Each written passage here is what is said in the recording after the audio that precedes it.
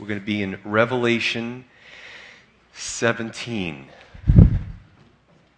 Now, the last time we finished up the bowl judgments, we had the 7 seals, the 7 trumpets, and then the 7 bowls. And today we're going to see an amplified picture of the Babylonian system and what it means, because especially in chapters 17 and 18, and a lot through Revelation, we keep hearing about Babylon. Well, the only way for you to understand Babylon is for us to really go back to Genesis, because Babylon started in Genesis and it kind of ends in Revelation in a sense. Simply put, Babylon is a system that's satanically designed to forever isolate man from God. And that's the purpose. We're going to see that Babylon is spoken of as a city, sometimes literally, sometimes figuratively. As a matter of fact, Babylon today is in Iraq. They still have some of the impressive walls of the city of Babylon that have still been preserved. And next chapter we'll talk about political Babylon and the actual place versus literally things spoken of as Babylon. It's a picture of a demonic system, political and economic system, and a false religious system. Once you understand the fluidity of when I say Babylon, and also the woman who's riding the beast, which we're going to get into, you're going to see that there's representations of a few different things. Once you understand that, you won't be confused when I start to change gears. Okay, expect that fluidity. The first mention of Babylon is in Genesis chapter 10, which I'm going to read a few verses. Genesis chapter 10. And Babylon starts with a man named Nimrod. Kind of funny name. When I was a kid, somebody would say, "Hey, don't be a Nimrod." I never knew what Nimrod was, but I do now.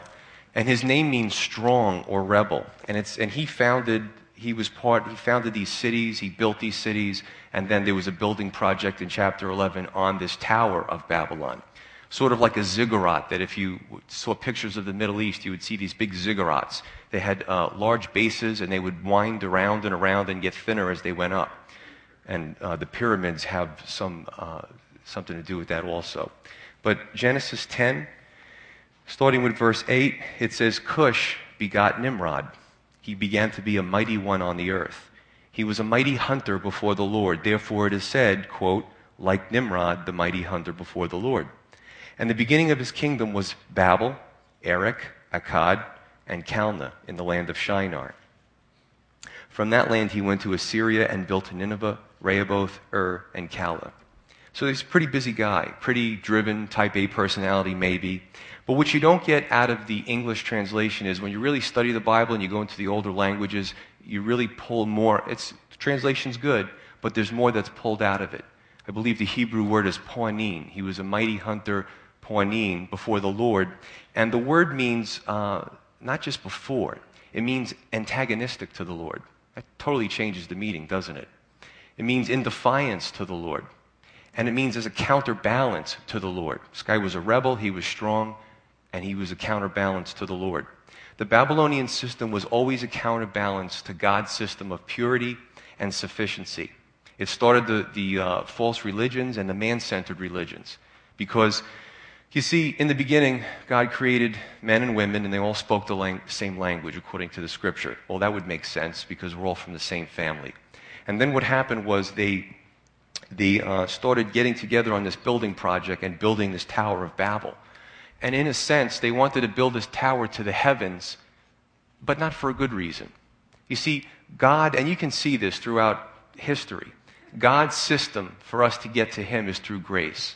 And we know that He gave His Son, Jesus, to die for our sins, the ultimate expression of grace and love. Because when Jesus died and shed His blood, we're forgiven for our sins. We just have to lay hold of this sacrifice. But ever since the beginning, man has been trying to get to God through another way.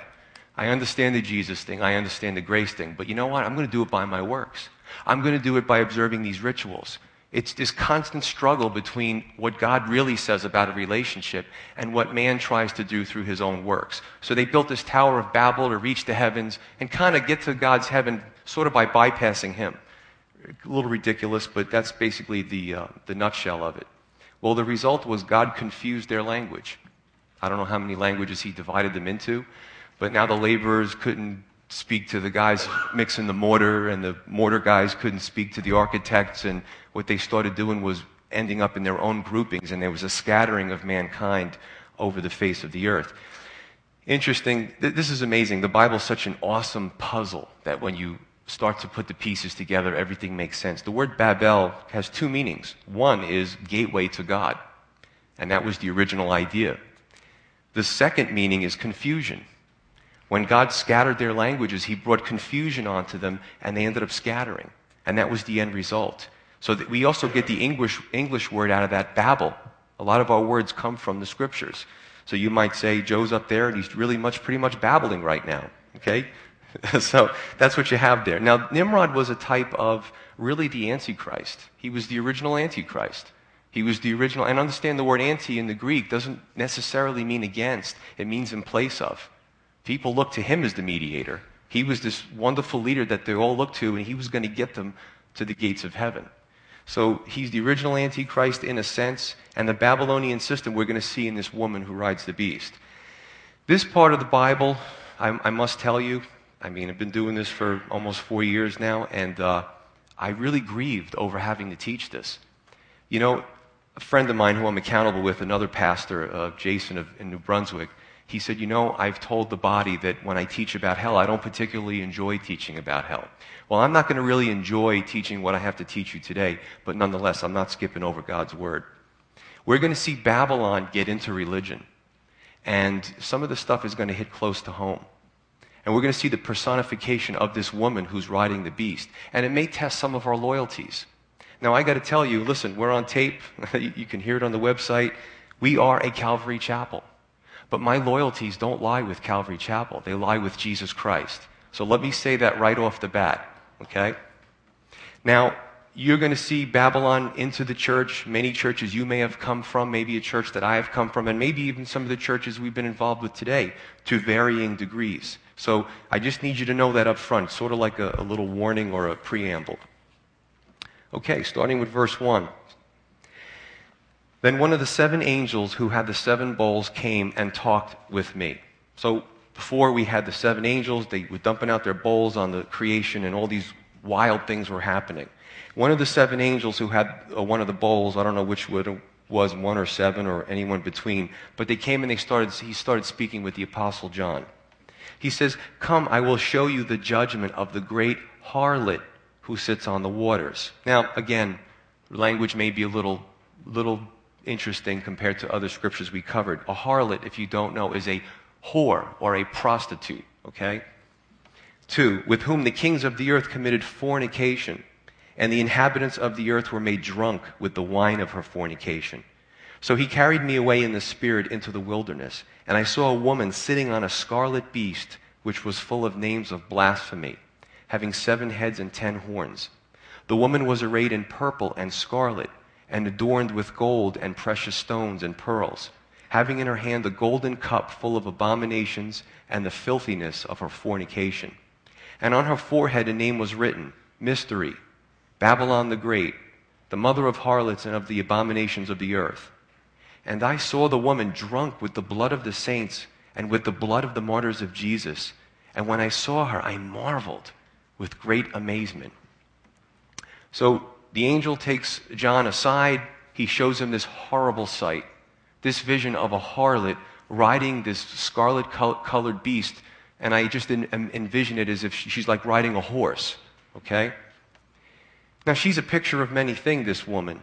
Babylon back then, religion today and then and future, and also the false worldly church that's going to come on the scene after the rapture, with the pretense of salvation. Remember, Jesus said basically in John 10, I'm the gatekeeper. I'm the gate of the sheepfold. Anybody who tries to come before me or after me is a thief and a liar. It's a pretty interesting point. Jesus says, I am the way, the truth, and the life. No one gets to the Father except through me. You can call him a good teacher, you can call him a good prophet, but you can't take away and divorce Jesus' words from the person. And this is what he said. So the first clue to understanding the vision is, number 1, she sits on many waters.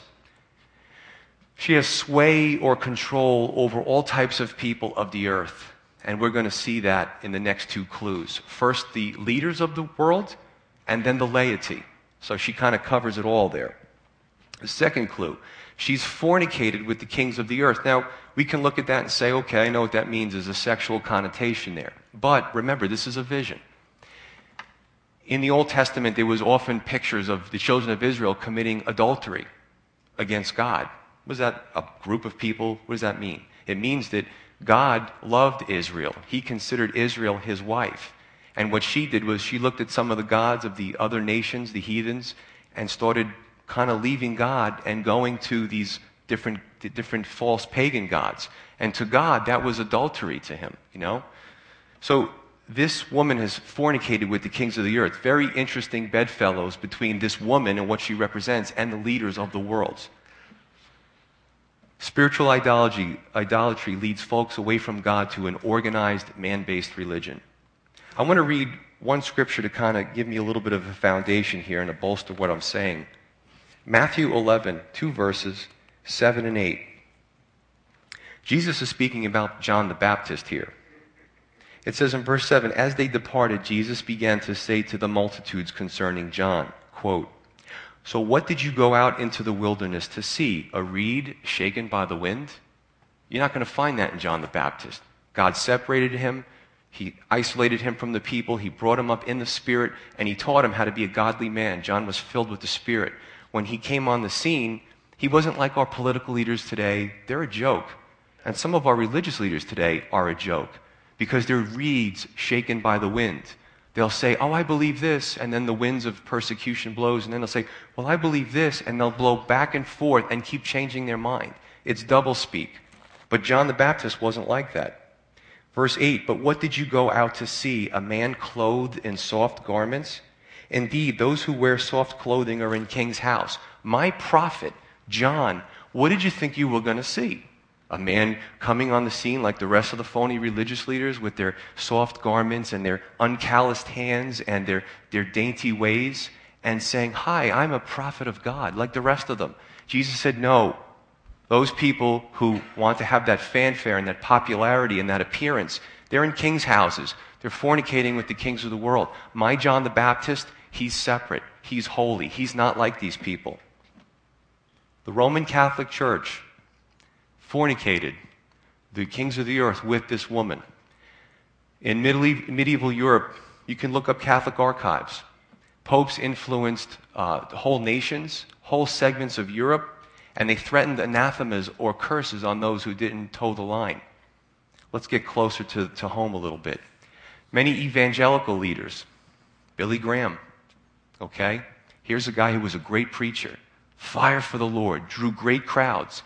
You'll notice something about his life. As he started to befriend popes, the Dalai Lama, Mormon leaders, consulting presidents, go over to Europe and be friends with a lot of people over in Europe, he became a celebrity. And you know what happened? His doctrine started to go down, started to go into the toilet. Now, that's not very popular to say, especially among evangelicals. But I have his transcripts from the last 20 years, and when he's asked by Larry King and pressed on certain important issues, he doesn't answer the question. And if he does, he doesn't answer it correctly. It's just what it does. I'm just showing you over time how this system is creeping into the church. I'm not saying that all these people are evil, but I'm just going to show you how this woman is crept into the church. The third clue, the earth's inhabitants will be drunk with the wine of her fornication. Does that mean that the whole earth is just drunk and they're stumbling all over the place as with alcohol? No. But they've bought into her and what she's taught and what she's selling, that they're drunk with the wine of her fornication, that their minds are not rational, they're not thinking straight. This is the other part of the equation. We had the rulers, now we have the laity. Karl Marx, the famous communist, said, religion is the opiate of the people. And he's right. He's right. Religion is the opiate of the people. You want to get a bunch of people to follow what you're doing? You introduce religion, put the thing out that you're trying to say, and you sway the people towards you. It works. The very religious people can sometimes be irrational and even blind to the natural sciences. They don't want to learn about what the natural sciences say. I just believe what I believe, and you're not going to change my mind. Me, I like to learn the natural sciences, so I can help to lead the scientists to faith and the professors and all those people. I know why I believe what I believe because 1 Peter tells me to know why I believe what I believe. You see, then you would say, then why are we here today? Aren't we religious? No. It's relationship. See, in the beginning, God taught a relationship. Adam and Eve, he had a relationship with them. He asked them where they were. Why were they hiding from him? They were starting to break his relationship. And as time goes on, okay, Old Testament, New Testament, it's a relationship that we have with God. But man says, you know what? Relationships are work, aren't they? How many people are married? Okay? Is relationship work? If you ignore it, what happens? You're on your way to divorce court. It's the truth. Your kids, if you don't have a relationship with your kids, what happens when they're 18? They move out and you don't know them anymore. So it's relationship that God is looking for. That's why he gave us the ability to receive and give love, because he loves us and wants a relationship. But what does man do? It's too much work. I'm just going to say these prayers. I'm just going to do these things. I'm going to follow these church rules, and I'm going to be fine. I'm going to get into heaven. But you're completely circumventing, like the Tower of Babel, God, who's the one who authored that relationship. It's right there. The fourth clue. She's riding the beast. She's pulling the strings for a time. Remember, the beast we talked about was the Antichrist, the coming world dictator. So, for a sense, there's a nice relationship between this woman, this false church, this Babylonian system, and this dictator to get the masses to get in line through religion. Something interesting happened after World War II. They went into some of the churches and they found big crosses in German churches in Germany.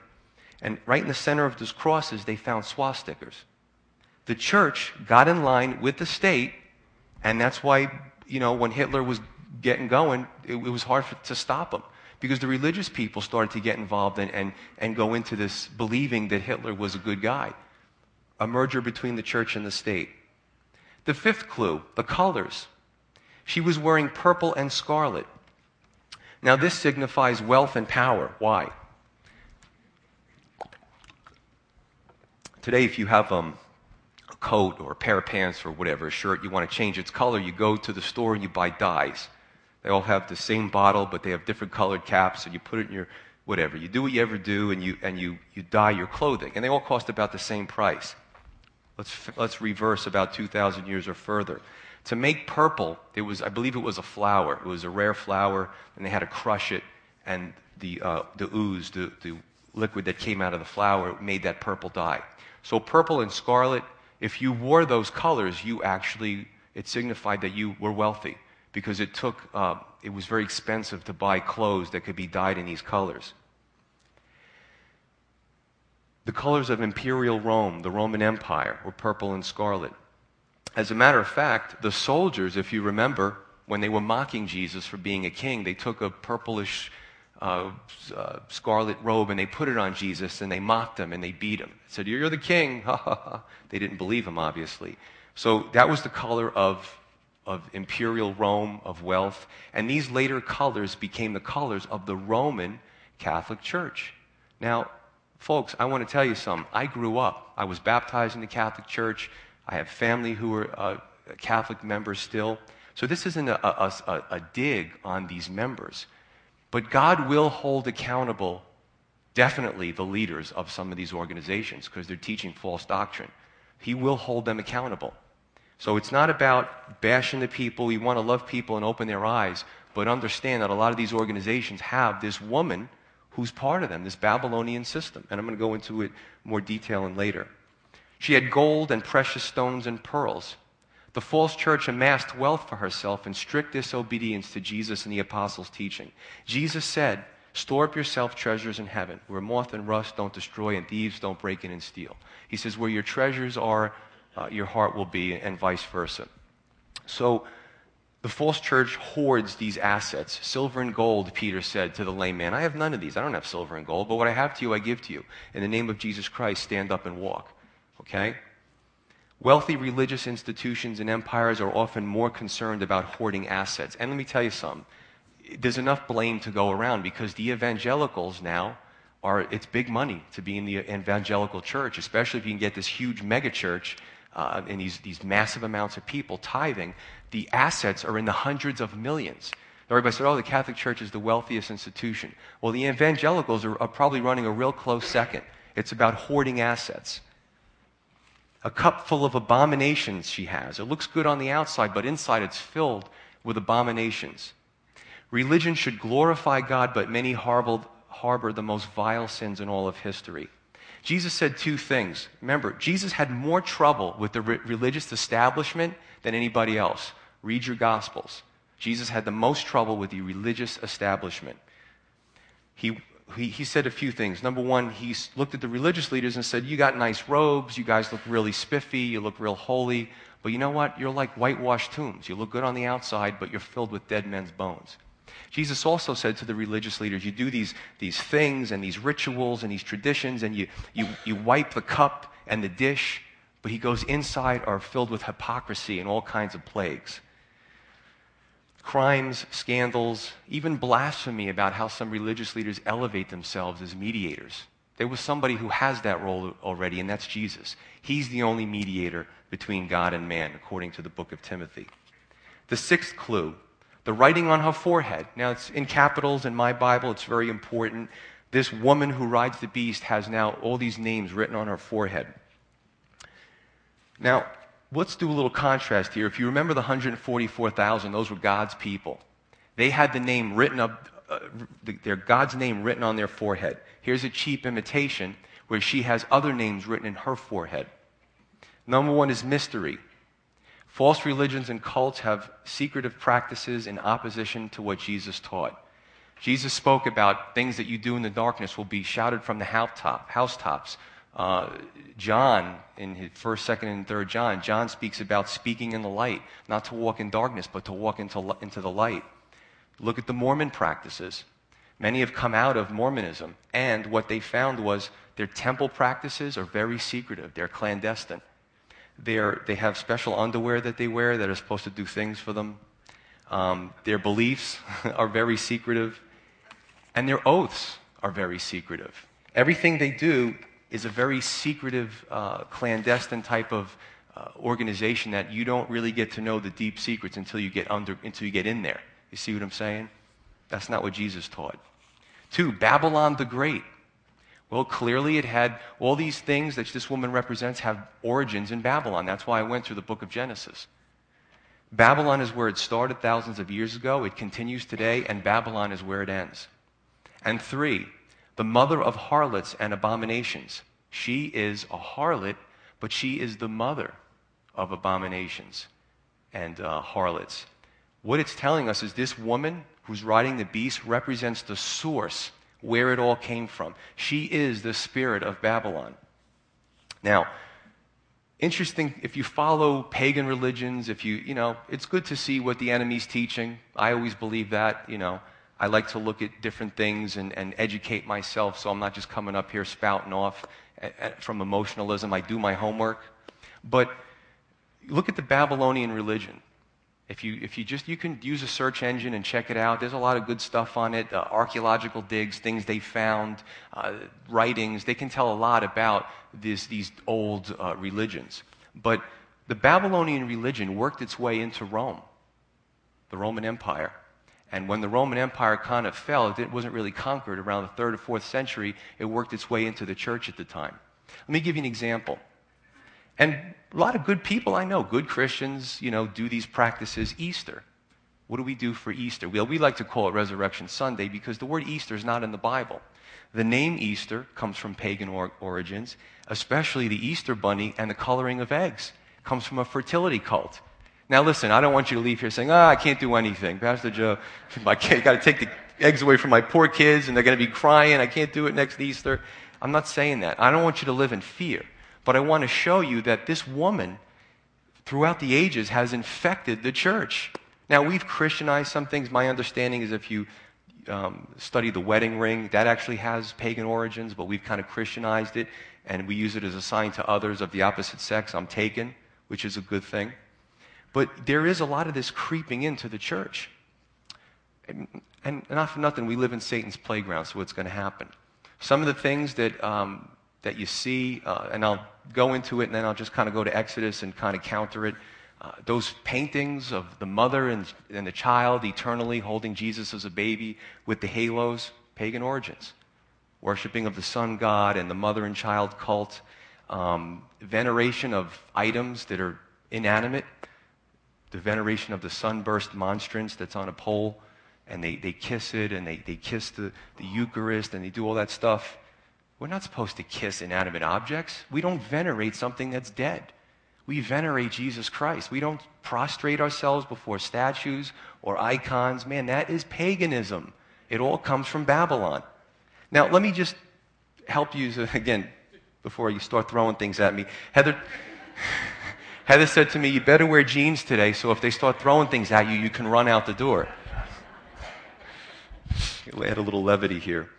In Exodus 32, after God led the children of Israel out of Egypt, there was one of these occasions where Moses was talking to God, having a good old time, and the children of Israel said, it's been a few days, it's been a long time, where's Moses? What are we going to do? We're out here in the wilderness, Moses is gone, we don't know what happened to him. So what did they do? Take all your earrings off your jewelry, melt it down, they fashioned it into a pool of gold, let it semi-harden, the artisans got together and they made this golden calf. You might say, oh, what a bunch of pagans. But you know what the children of Israel were doing if you read the scripture? They didn't know what God looked like. So what they did was they fashioned a golden calf and they said, this is the one who led us out of Egypt. I believe their intentions were good. They were saying, God, we don't know what you look like. Moses is gone. Okay, so we're going to take over. Maybe you look like a cow because the cow gives us milk, it gives us meat, it gives us sustenance. It's a really nice, friendly animal. Lord, the golden calf, that's you, right, God? Man, the Lord was so angry when he came down. He said, Moses, you better get over there because these people are going to be toast inside of 5 minutes. Well, he didn't say that, but just kind of, it's my impression of it. But what were the people doing? They were taking an object, because they didn't know what God looked like, a nice object, a friendly object, and said, we're going to worship the golden calf.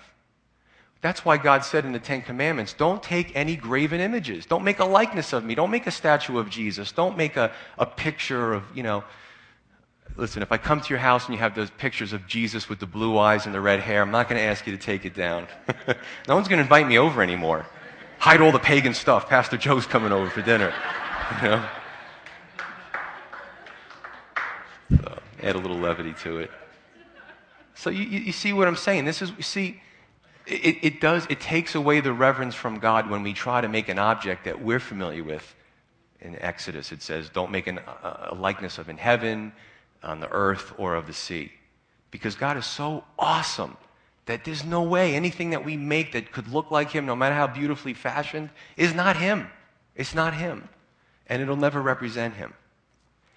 She's drunk with the blood of the saints and the martyrs.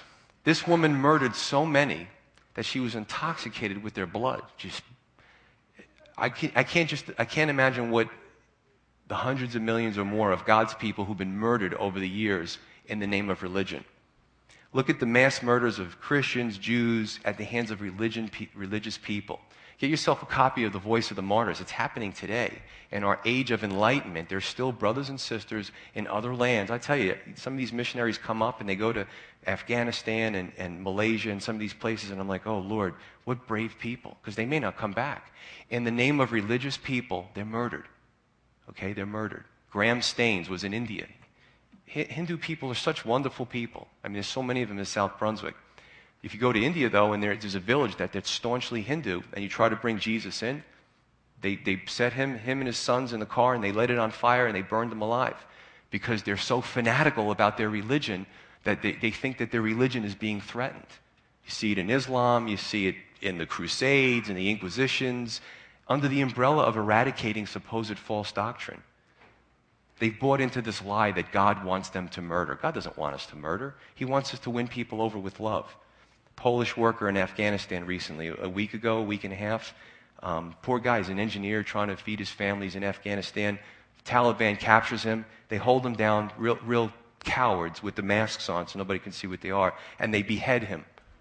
Okay? This is in the name of Allah, Allah Akbar. It's in the name of religion. It's nonsense. It's sick. Spirit of Babylon. She laughs. She's drunk with the blood of the saints. She's so high. More saints die. She's just got this blood all over her. She loves it. Now, the question is, let's take a look at the vision. Let's step back for a minute. Why is she a whore? Does God hate whores? No. Jesus spent much of his time trying to save people like that. But a whore, think about this. In real life, a whore is someone who lures you away from a relationship with the deceitful promise of something better, and it only leads to destruction. Something worth thinking about. A whore leads you away from a relationship with the deceitful promise of something better, which only leads you to destruction. That's why she's the vision that she is. And this whore has been leading men and women away from God for thousands of years. God gives, and she promises something better. She promises something easier. Relationship's too hard. Do it this way. Do it the religious way. This woman is so brutal that she gives whores a bad name. That's why she's a vision and a representative and not a person. She represents past, present, and future apostate church, the last days church. We covered in Revelation chapters 2 and 3, the false churches, or the churches that really had problems, that had to work on their issues. Laodicea, Thyatira, Pergamos, and Sardis. Now, on a side note, there's a book that was written by Dave Hunt called The Woman Rides the Beast. And some of you may have read it. I read it. The man, when he does Dave Hunt does a lot of research. He's got literally hundreds of footnotes because religious people will read it and be aghast. So he's actually put the footnotes in to prove where he got his statements from. Now, I don't agree completely with his conclusion. I believe that the woman is a representative of many things, especially the spirit of Babylon. But it's a good book if you ever take the time to read it. In verse 6, John is amazed because he's looking. Try to look at this from John's perspective. He's looking at this prostitute, this whore. And in Revelation 12, he just saw another vision of this woman with the sun and the stars and the moon at her feet, or moon, the stars on the bottom. And she's a lovely woman, and she gives birth to the man-child, and that's Jesus. And of course, she's a picture of Israel. Satan tries to kill the man-child, but he fails in that, so Satan persecutes the woman. And John probably has empathy for her. She's a lovely vision of Israel. And there's another woman that probably John could think of in Ephesians 5. The Apostle Paul speaks about the church, the true body of believers. We comprise together the body, the bride of Christ. Christ is the head, Bible tells us, and we comprise the body. But we also are Christ's bride. And if John has a picture in Ephesians 5 of his mind, she's probably a lovely, chaste virgin. And Ephesians 5 says that Jesus presents us collectively perfect and spotless to the Father as his bride.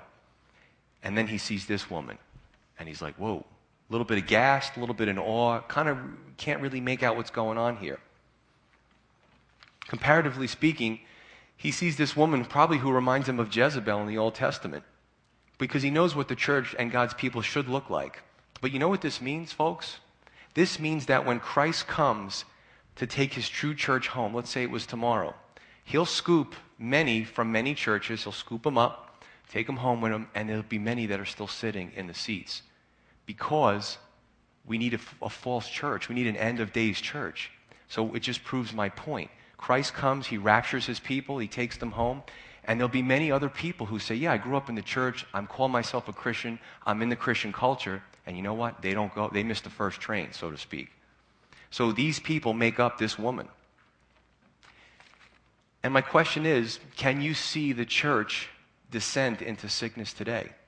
Now remember, there's a pool, especially in America, let's use America, there's a pool of Christians. Let's say it's in the millions. I call myself a Christian. Big pool. But within that pool is a smaller pool of the true body of Christ. Okay? And there is maybe a sickness in the church today. The church has its problems. Probably one of the names for this study could be all the problems with the American church. And of course we know that the church comprises Europe and the rest of the world too. But emergent church doctrine is something I spoke about. It's sweeping our youth. Sin isn't sin anymore. They're going back to icons. They're going back to venerating objects. Behavior and purity are not important anymore. You know what this is? Satan's not new. He doesn't do anything new. This is recycled antinomianism. It's lawlessness. Hey, we have something great for the youth. They're really going to be excited and attracted to it. Yeah, great. It's cyanide. That's what we have for the youth. We've talked about the Unitarian Universalist churches that take no stand on any traditional doctrine so long as the congregation is happy. I don't offend the congregation. And when I don't offend the congregation, I'm happy because they're not mad at me. So everybody's happy in that church. That's a recycled Arianism. See, Satan is green. He's like the great recycler. He takes these old doctrines, he waits a few years, a few hundred years, he recycles them and says, look, something new. He repackages them. The 1800s saw an explosion in pseudo-Christian religions, Jehovah's Witnesses and Mormonism being one of them, continuing to deceive people.